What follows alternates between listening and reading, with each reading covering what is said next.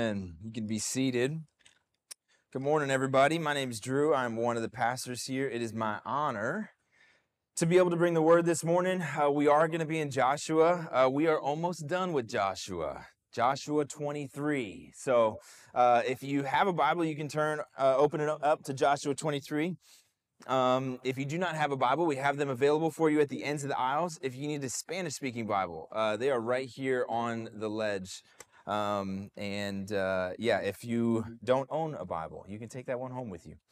I'm excited to finish this up. We have been, we've moved very quickly through the last portion of this book. And before you know it, it is going to be Christmas time. So Thanksgiving is coming quickly, and we're going to start a Christmas series where we're going to be in Isaiah chapter 9, looking at the different names of God. And then it'll be the new year and a new book. So we're excited to jump into something new. Joshua 23. Let me start with this question. What do you think of when you hear the word legacy? What do you think of when you hear the word legacy? I think, well, what I just thought of right now is I think that sounds like a car name. I feel like cars are named like Legacy.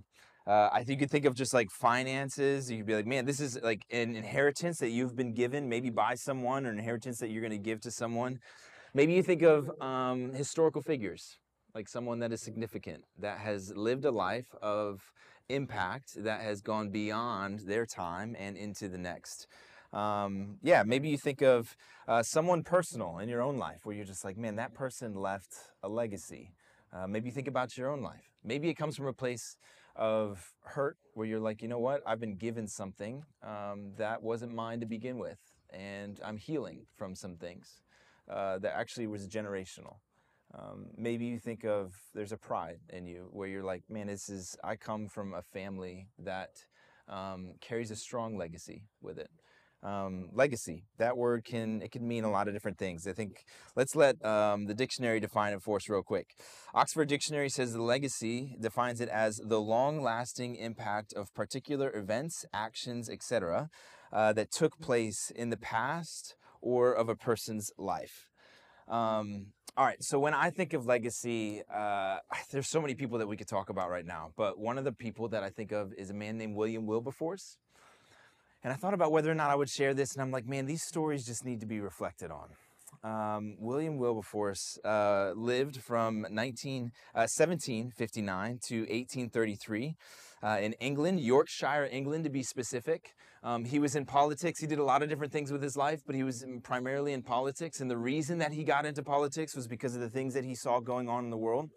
Primarily the slave trade that he saw, that there were British slaves that would go to Africa and that they would trade goods for people, and they would come back and they would trade these slaves. And it impacted not just England and Great Britain, but also all the Americas, that there was about 12.5, it's estimated over the slave trade, about 12.5 million Africans that were sold into slavery as a result of this. And so William Wilberforce sees this happening in his lifetime, and he enters in. He wrote in his journal that on October 28th in 1778, he wrote, "God Almighty has set before me two great objects, the suppression of the slave trade and the reformation of manners." That when I think manners, I think about the table. That's not what he's saying. He's saying morals. That the slave trade, and that we would become a good people, that would understand what is right and wrong, that we would choose what is good. So he used the entirety of his political career to push back against this slave trade. And there's just specific moments when you think about the legacy that he carried and the way that it impacted the way that the slave trade was done away with. But then there's specific moments in his life that are just unique and kind of go beyond that. And so I wanted to just read a little bit for you this morning about William Wilberforce. I don't know if you knew that this is what you were getting into this morning, but we're going to do it. It's going to be great. This is from a book called 21 Servants of Sovereign Joy, Faithful, Flawed, and Fruitful by John Piper.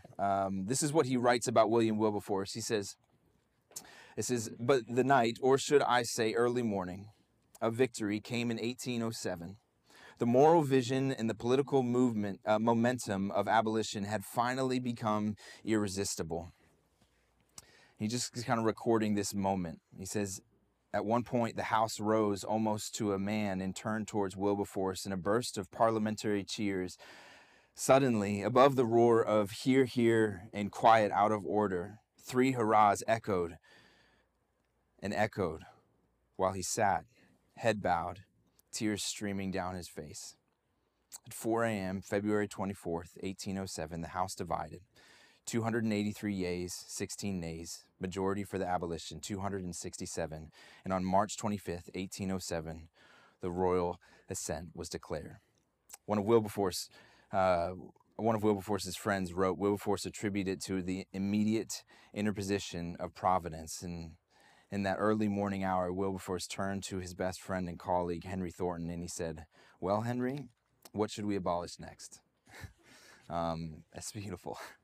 And then he goes on, he says, of course, the battle wasn't over, and Wilberforce fought until his death 26 years later in 1833. Not only was the implementation of abolition law controversial and difficult, but all it did was abolish the slave trade and not slavery itself. That became the next major cause. In 1821, Wilberforce recruited Thomas Fowle Buxton to carry on the fight, and from the sidelines, aged and fragile, he cheered him on.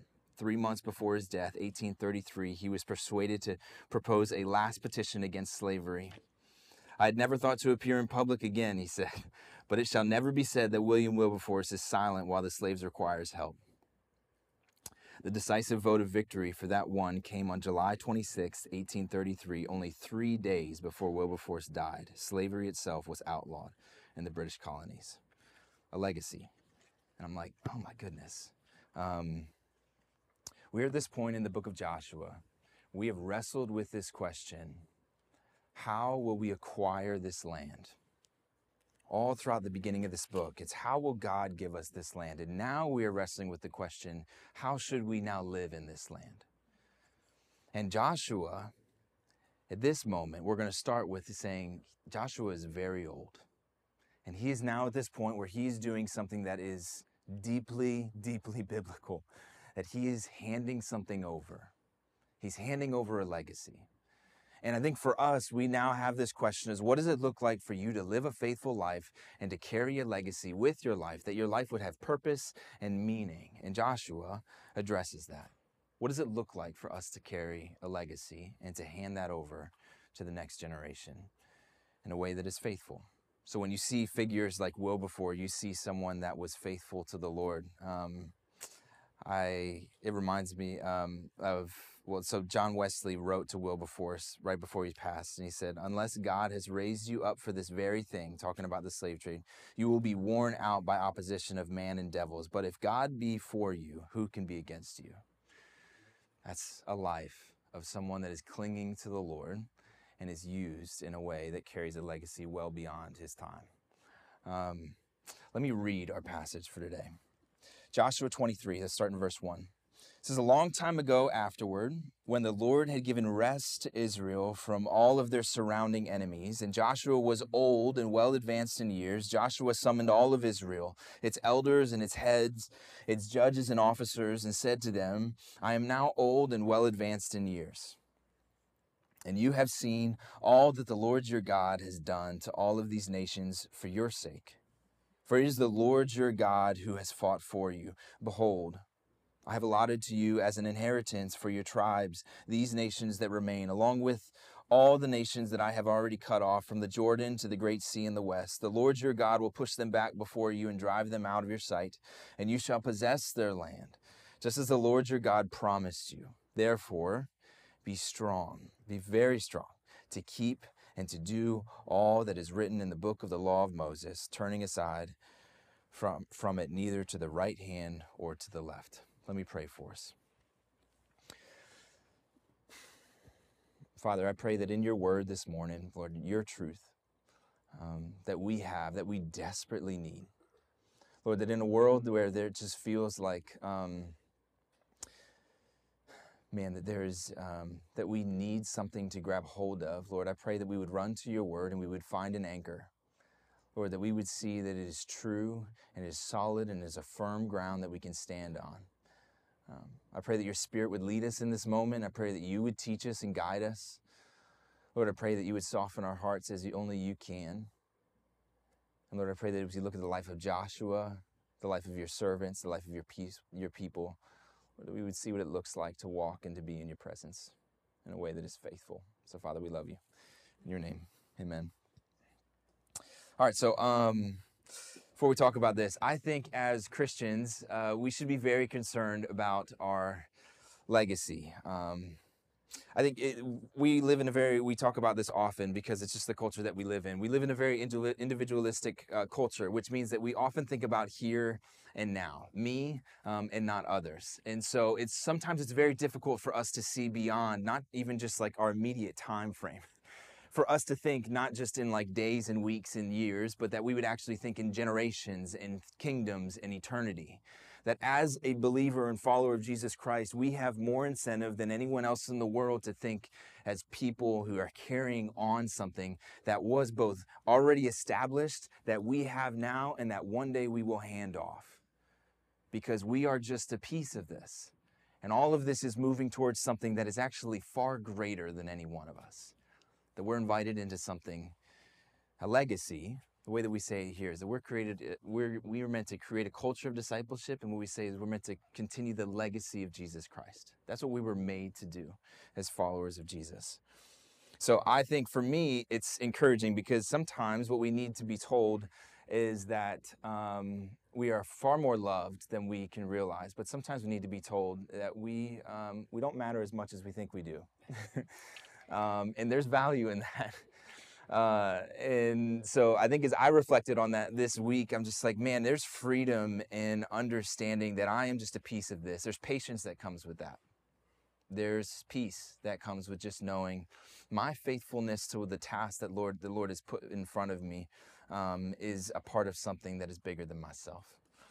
So the first thing that we're going to see, and I want you to remember, is that a faithful legacy is built by setting your heart on God's faithfulness. A faithful legacy is built by setting your heart on God's faithfulness. All right, so I'm just going to draw your attention to a couple different things. We're not just going to go straight through this passage. We're going to just pull out a couple different passages as we go through, and hopefully the whole thing comes together. So what I want you to see first is that the first thing that Joshua does is he says, listen, I'm old. And I get it, you know, I mean, that's just something that I'm realizing more and more. I've started running regularly, and there's a pain that I've experienced afterwards. I'm at night like rolling out like my muscles, you know, and like at 20 years old, this was not a thing. But now I'm getting older. And so there's this, like Joshua's acknowledging it. Eventually he's going to say, I'm going to go the way of all the earth. And he's like, man, everyone dies, and I'm getting closer to that day. And so Joshua's like, I'm old. And so he calls together the leaders and the elders. And this is something that has precedence. Moses did the same thing. David does the same thing. Jesus, when he has his followers and before he ascends into heaven, pulls his leaders together and says, listen, I'm with you. And he sends them. So there is this precedence of like, this is what it looks like. He's passing something down to them. This is what I've learned. And so the first thing that he tells them and he reminds them of is not that they're awesome. What he says is, look at your God. God is faithful.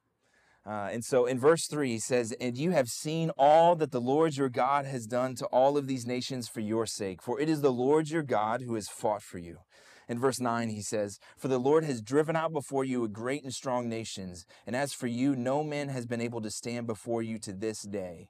One man of you puts to flight 1,000, since it is the Lord your God who fights for you, just as he has promised. He's faithful. But listen to the way that he says this on this last verse in verse 14. I think this is my favorite way that it's said. He says, and now I'm about to go the way of all the earth. And you know in your hearts and your souls, all of you, that not one word has failed of all the good things that the Lord your God promised concerning you. All have come to pass for you. Not one of them has failed. Did you get that? So what he's saying is not, hey, just consider the Lord. What he's saying is, this is not just something that you know in your mind. This is not just something that you have read about. He says, you know in your heart and your soul, in the innermost recesses of your being, that this truth remains. Your God is faithful to keep his promises. This is what he's learned. I think it's encouraging for me because it's something that we're quick to forget. Like in the most difficult moments when we're just like, all right, I know that God's called me to something and I'm trying to walk and be faithful to him, but very quickly we can get lost, whether it's our own flesh that distracts us, whether it's things in the world that distract us, whether it's physical pain, whether it's emotional, whether it's relational. There's so many different things that we are just so susceptible to. And in those moments of crisis, very quickly, we just cry out like, Lord, where are you? And I'll say that's, in some ways, that's okay. I think of David in Psalm 22. I guess the way that you can think of it is oftentimes we find ourselves in Psalm 22 and not Psalm 23. Psalm 22, David says, I'm poured out like water, and all of my bones are out of joint.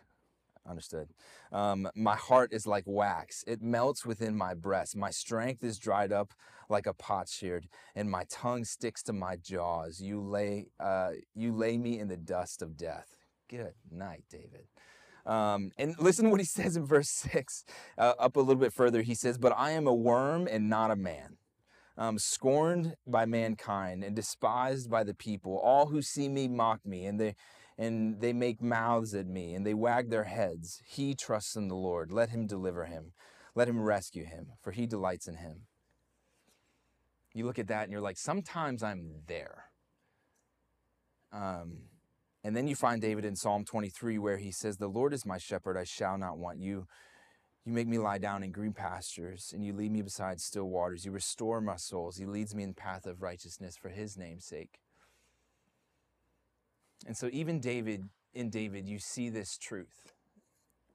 And I think this is what is so important about what Joshua is doing here in his final moments. I see this truth, what Joshua is trying to reveal to his people. I see this truth as something that he is not just saying, please believe this. I think what he's acknowledging what the Lord has done. Because if you remember through all of this book that God has faithfully kept his promises from the beginning. So what he's saying is God's faithfulness is a truth that we have. It's a seed of truth that we have. And the reason that we have it is because God has faithfully walked with us and displayed this truth over and over and over again in our presence. So much so that he has planted this truth so deep into your hearts that in the darkest of moments, like we talk about the pit of despair, that if you would go all the way down into the pit of despair, all that would remain, you would still find there's a seed, and that seed would proclaim to you, God is faithful. So when your mind can't tell you and your flesh is deceiving you, that your soul itself, the innermost being, would say, you know this to be true, that God is faithful. I feel like I've been there. I don't know if you can relate to that, where it feels like even though you would be able to say with your mouth, it feels like everything just to acknowledge that God's faithfulness. And he points to God's faithfulness for a purpose. He doesn't only point to what God has done, but he's also pointing to what God will do. So look at verse 4 through 5. It says, behold, I have allotted to you an inheritance for your tribes, those nations that remain, along with all the nations that I have already cut off, from the Jordan to the great sea in the west. The Lord your God will push them back before you and drive them out of your sight, and you shall possess their land, just as the Lord your God promised you. So Joshua is looking back, helping them look back in order to see a way forward. Like he's saying, look at what God has done so that you can see in the battle that is coming that God has already promised these victories, and so that you can rest in that faithfulness. What Israel, the place that they're in right now, is in this like already not yet season, where they've been given the land, they have the land, but there's still more battles ahead of them.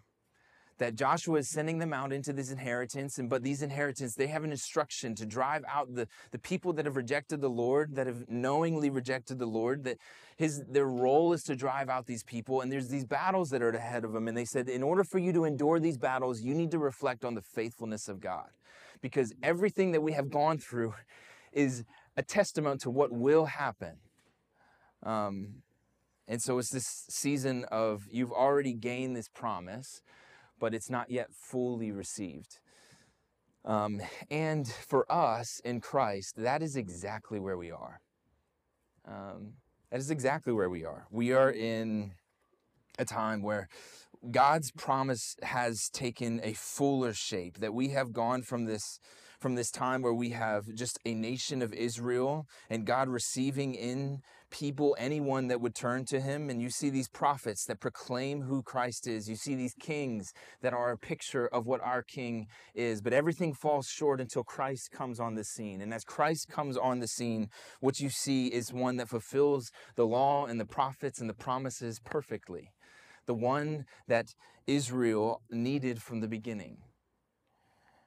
And so you have this person in Christ that comes and is our sacrifice and rises from the grave. And as a result of that there is this new inheritance that we can have. And we live in this place where we possess this inheritance. But Jesus talked about a kingdom. That Jesus says that there's going to be a day where all of this sin that we have, not only will we be set free from it here, but we will be fully removed from its presence. That there will be only glory that remains. And you look forward to that day. So you see all throughout the New Testament that this idea of already being with the Lord and not yet being fully with him, it's all over the New Testament. I have this slide that we just kind of threw together. We just call it the in-between. Sounds good. These are just different things where we are already adopted in Christ, but we wait eagerly for adoption. We are already redeemed in Christ, but are looking for the day of redemption. Already sanctified in Christ, but not yet fully sanctified completely. Already saved in Christ, but anticipating a final salvation. Already raised with Christ, but one day we will be raised to imperishable bodies. There is we've been given this, but one day we'll be fully revealed. So this is what you see, that the God of Moses and Joshua and David is the same God who sends his son into our world and who says, John 10:10, I came that you may have life and have it abundantly. I am the good shepherd. The good shepherd lays down his life for the sheep. And so the question that we possessed in the very beginning was, that we put before us in the beginning was, so what does it look like for us to live now in this inheritance that we've been given? And what does it look like for us to have a legacy and to carry this legacy in such a way that it would honor the Lord who gave it to us? And Jesus comes and he says, I have come that you can have life, and that you would have it in a way that is abundant. Man, I think that is something that we all desperately need, and we look in so many places for. That we search. It's almost just like it is human nature in us that we would search and we would try to find places where we would find fulfillment in our life. And what Jesus says is that in me, that anyone who would lose his life would save it, but anyone who would save his life would lose it, but anyone who would lose his life for my sake would actually save it. That Jesus says that the way to this life that you are seeking, you have this inheritance, the way to hold it, the way to live in this land is to die to yourself and to believe in me and to live out of my life. That's the invitation. So Jesus then dies and he gives us this inheritance. The way the author of Hebrews says it, he says, therefore, brothers, in Hebrews 10, therefore, brothers, since we have confidence to enter the holy places by the blood of Jesus, by the new and living way that he opened for us through the curtain, that is, through his flesh, and since we have a great priest over the house of God, listen to this, he says, let us draw near with a true heart and full assurance of faith, with our hearts sprinkled clean from an evil conscience and our bodies washed with pure water, let us hold fast the confession of our hope without wavering. For he who promised is faithful. The author of Hebrews is trying to do the same exact thing that Joshua is doing here. He's holding up the faithfulness of God. And he's saying, listen, God has kept his promises. He's been faithful. And because he's been faithful, you can draw near to him. You can be in his presence where you will be washed clean. Trust him. What that does for us is that it provides an opportunity for us to live a life that leaves a legacy, a faithful legacy. So I want us to just reflect on a couple different things. As you talk about, we have city groups. So it's important for us to take these conversations around the word and to actually kind of flesh them out within our groups. So these questions might be helpful. This week, as you talk with your city group, talk about how does the life of Christ prove that God is faithful? Second, is there a part of your life that does not reflect a belief that God is faithful? And third would be, how has God been faithful to you personally? I would encourage you to just take some time, pray over those questions, and bring them to some other people in your life and see how the Lord uses that. The second thing that I want us to see here is that your legacy will be shaped by what you cling to. Your legacy will be shaped by what you cling to. All right, so remember there's 3 chapters here at the end, chapter 22, 23, and 24. And the question that we are asking is, how should we now live in this land? And what you see in chapter 22 is that there's this inner conflict that happens within the tribes. And then you get to chapter 23, and what we have is these external dangers that are coming for the people of Israel. So Joshua says in 23, verse 7, he says, you may not mix with the nations remaining among you, or make mention of the names of their gods, or swear by them, or serve them, or bow down to them, but you shall cling to the Lord your God, just as you have done to this day.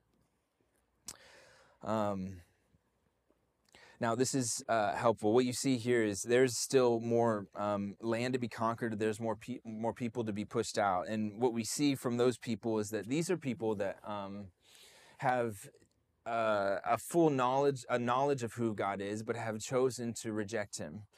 And I think it's helpful for us because when I read this, one of my first thoughts is, does this mean that we're not supposed to be around anyone that's not a follower of the Lord? And I look at this and I'm like, well, absolutely not. Jesus tells us the exact opposite, where he sends us into the world to be his representatives. And so Joshua is saying here, he says there's a difference between actually moving towards a broken world and people and spreading the love of Christ and the mission of Christ. And what we have here, which is sitting around and people, I would say the best way to put it would be to be with people that are actively trying to entice and draw you into worship of another God. And that's where these people are. These are people that have rejected the Lord and are at this point, drawing the people of Israel in. And what Joshua is saying is like, don't have anything to do with them. Like, don't have anything to do with that. And you can see here the way that he outlines this, where he says, first, don't make mention of their names, or swear by them, or serve them, or bow down to them. There's a progression to it.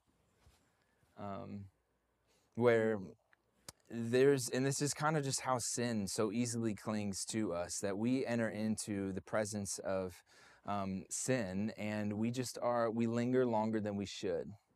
And we just kind of wait. And there's something in us that desires that. And he's saying, be careful, because if you're not careful, what's going to happen is these are going to consume you. An illustration that we have used over and over again, I think is just like one of my favorite illustrations for like sin and the way that it just consumes, is a story about, I heard this from a pastor a long time ago. So a story about a girl who had a pet snake. Are you guys familiar with this story? Yeah. Okay, let's do it. All right, so there was this girl that had a pet snake. I think snakes are weird. So I don't understand. First of all, I'm already out.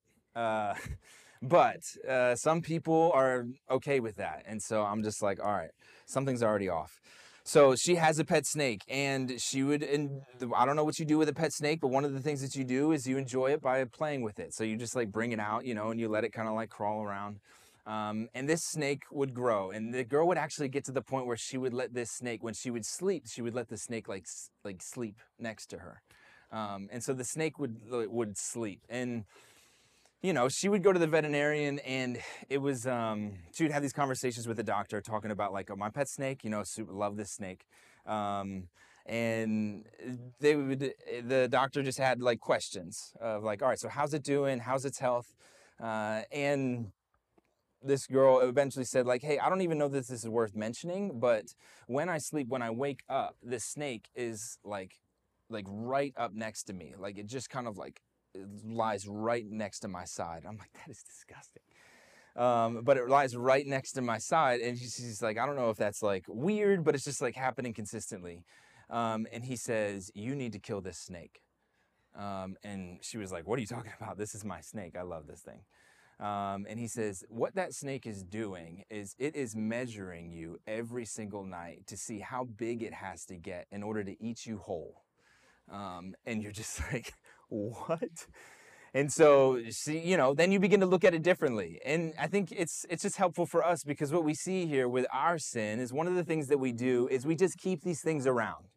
Like we just sit with them, right? And we're just like, man, this thing's just in my room, and you know, it's not hurting anybody, and it's just right here. And then what we don't realize is that these things lead to death. Like they consume us. And if we're not careful, they grow to a certain point and where they will actually destroy us. And so I think what Joshua is saying right here is you're going into these lands, and in these lands, there's going to be idols. And what these things are meant to do is to draw you away from the Lord. They're designed to do that. And so he's saying, be very, very careful about how you go about this. Do not linger, do not wait. And actually, what he says eventually, he talks about marriage. He says, don't marry. And the reason that you would not marry into another relationship like that, into another people like that, is because the nature of marriage. The nature of marriage is one where two people become one. And he's saying, you are in the world, but you're not of the world. Do not become the world. You cannot do this. You cannot, and if you are to do that, that you would be treated the same way that everyone else before them has been treated. Why? Because God is holy. Because he's a holy God, that he's a just God. And so he's saying, be careful about the way that you interact with these sins. He eventually says, know for certain that the Lord your God will no longer drive out these nations before you, but they shall be a snare and a trap for you, and a whip on your sides and thorns in your eye until you perish from off of this good ground that the Lord your God has given you. So there's this promise of you've been given this inheritance in the promised land. This place was not just meant for you to enjoy in your flesh. This place was actually meant for you to be with your Maker. That's the whole point, is that you would be with God in this place. And that if you choose to not be with the Lord, that if you choose to indulge in these things, that actually you are going to lose this inheritance. And God is faithful, and he continues to bring his people back. And we're going to go through all the cycle, and Brian's going to talk a little bit next week about what actually takes place. And I think one of the questions that when I see that is like, we ask, how could God do something like that? Like, how could God do that? How is he just in doing that?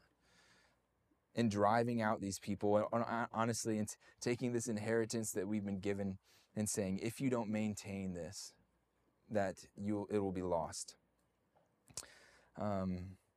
And one of the things that I thought of is actually, I think it's helpful to see that we actually act as God and try to do this to each other all the time.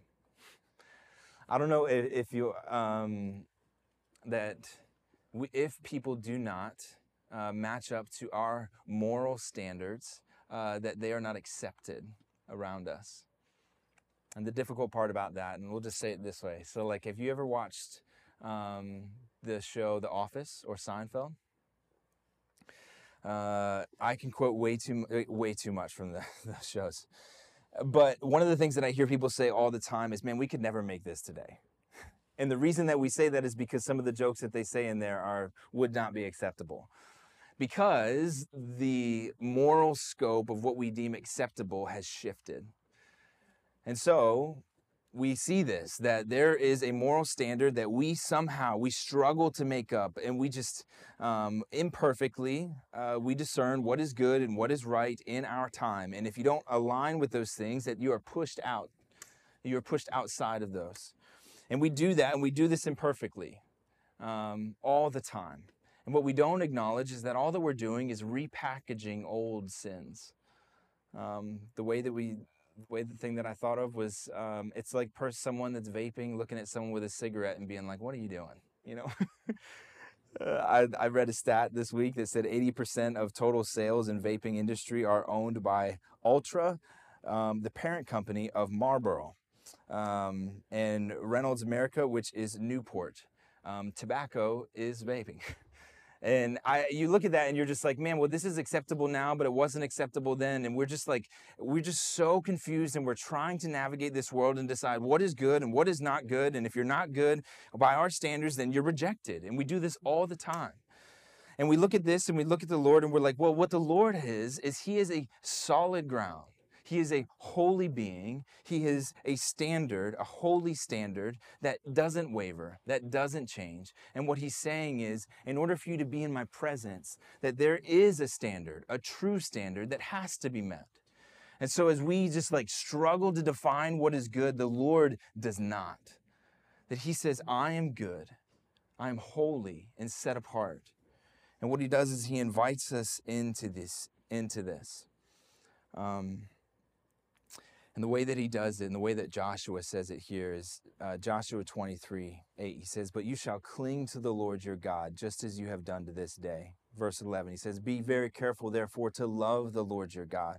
Verse 6, it says, therefore, be very strong and keep and do all that is written in the book of the law of Moses, turning aside from it neither to the right hand nor to the left.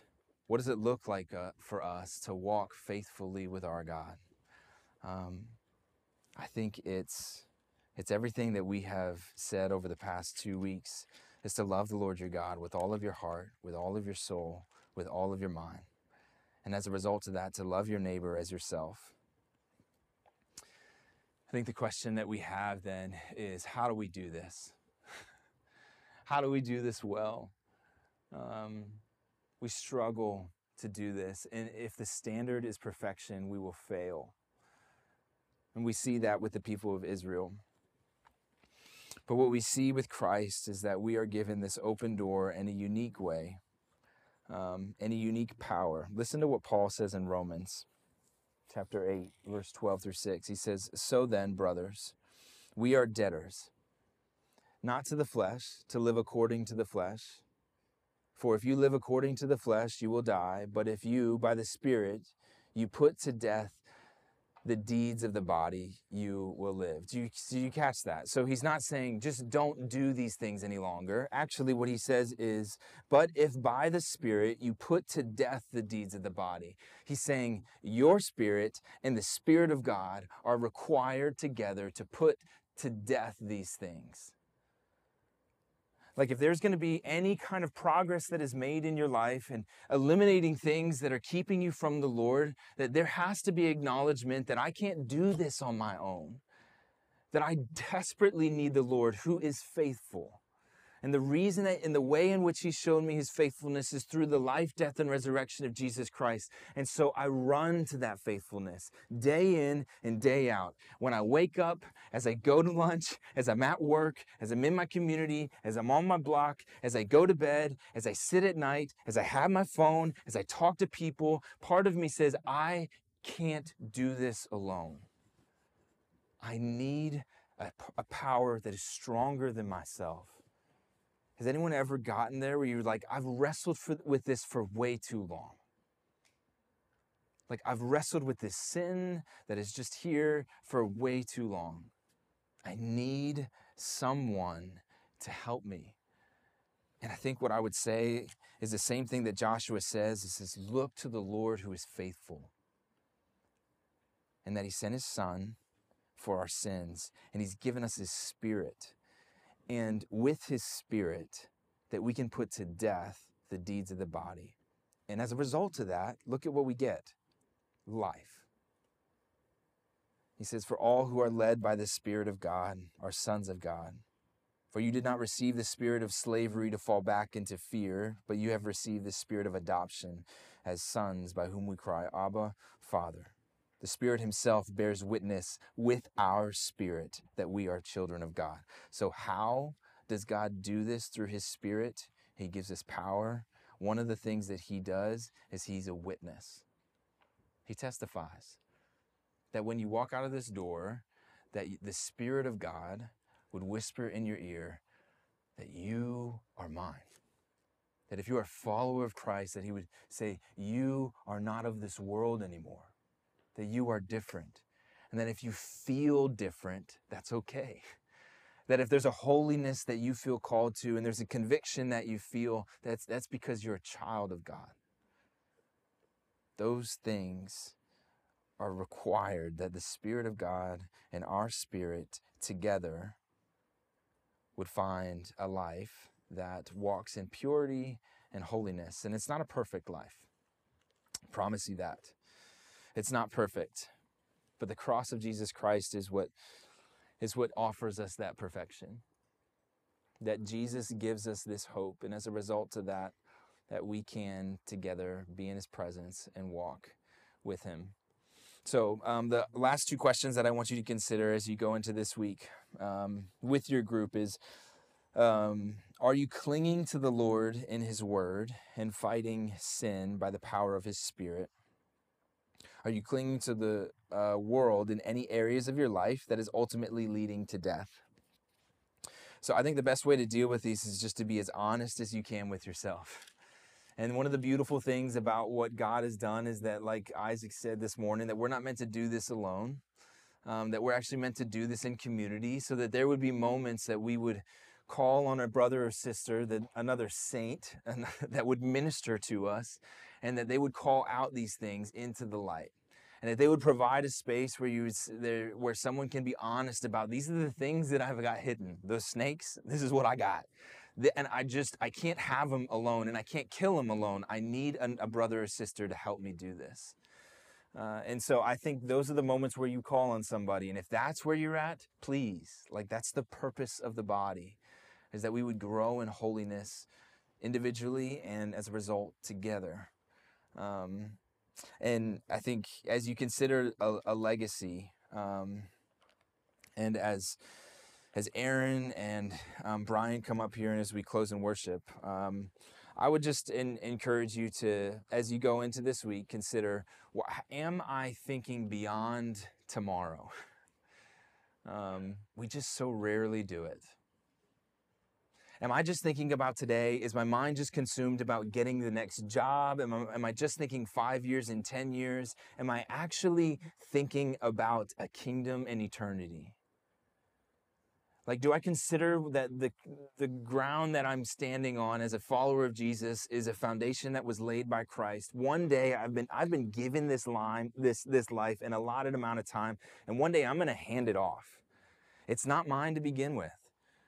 And so am I going to be at a position where I'm going to hand this off well, that I would be able to look to a brother or sister and I would say, listen, God is faithful. This is what I've learned in my life. God is faithful. He's kept his promises. You're going to have battles. He will keep his promises. So walk in holiness before him. Enter into his presence. Love the Lord your God with all your heart, all your soul, all your mind, all your strength. And in doing so, that you would be someone that God uses as a fruitful tree that would produce this fruit that would abide well beyond your years. Well beyond your years. That God would use the fruit in your life in a way that creates a legacy, not for our name, but for the name of Christ. So as you go into lunch and as you go into your conversations, talk about these things. Do you think that way? It's important that as Christians, we think that way. Let me pray for us. Father, thank you for today. Lord, as we think about a legacy and what it's going to look like to hand off the work that you have given us one day. Lord, I pray that we would do it as Joshua has, with a heart that is full. Lord, a life that has just learned that you are faithful. Lord, Joshua just has this feeling at the end of his life that he desires, at this point, he desires nothing other than you. Lord, may we arrive there quickly. May we learn that everything else in this world is not to be desired, but Lord, we have no good apart from you. Lord, that you are the one that we treasure. You are our portion. You are our cup. So Lord, I pray that we would together as a community walk in holiness. Lord, and we would do so not out of a sense of burden or legalism, Lord, but we would do so because we know in it there is life. That you've offered us abundant life. And so, Lord, may we be compelled, not just by our spirit, but by your spirit. May we be compelled, or to do away with anything that's not of you and to walk in a way that is pure and clean. Lord, and may that be a tool in your hand that would be fruitful for your kingdom here in Philadelphia, in our workplace, in our homes. Lord, may it be useful to produce fruit that goes well beyond our years. Father, we love you. In your name, amen.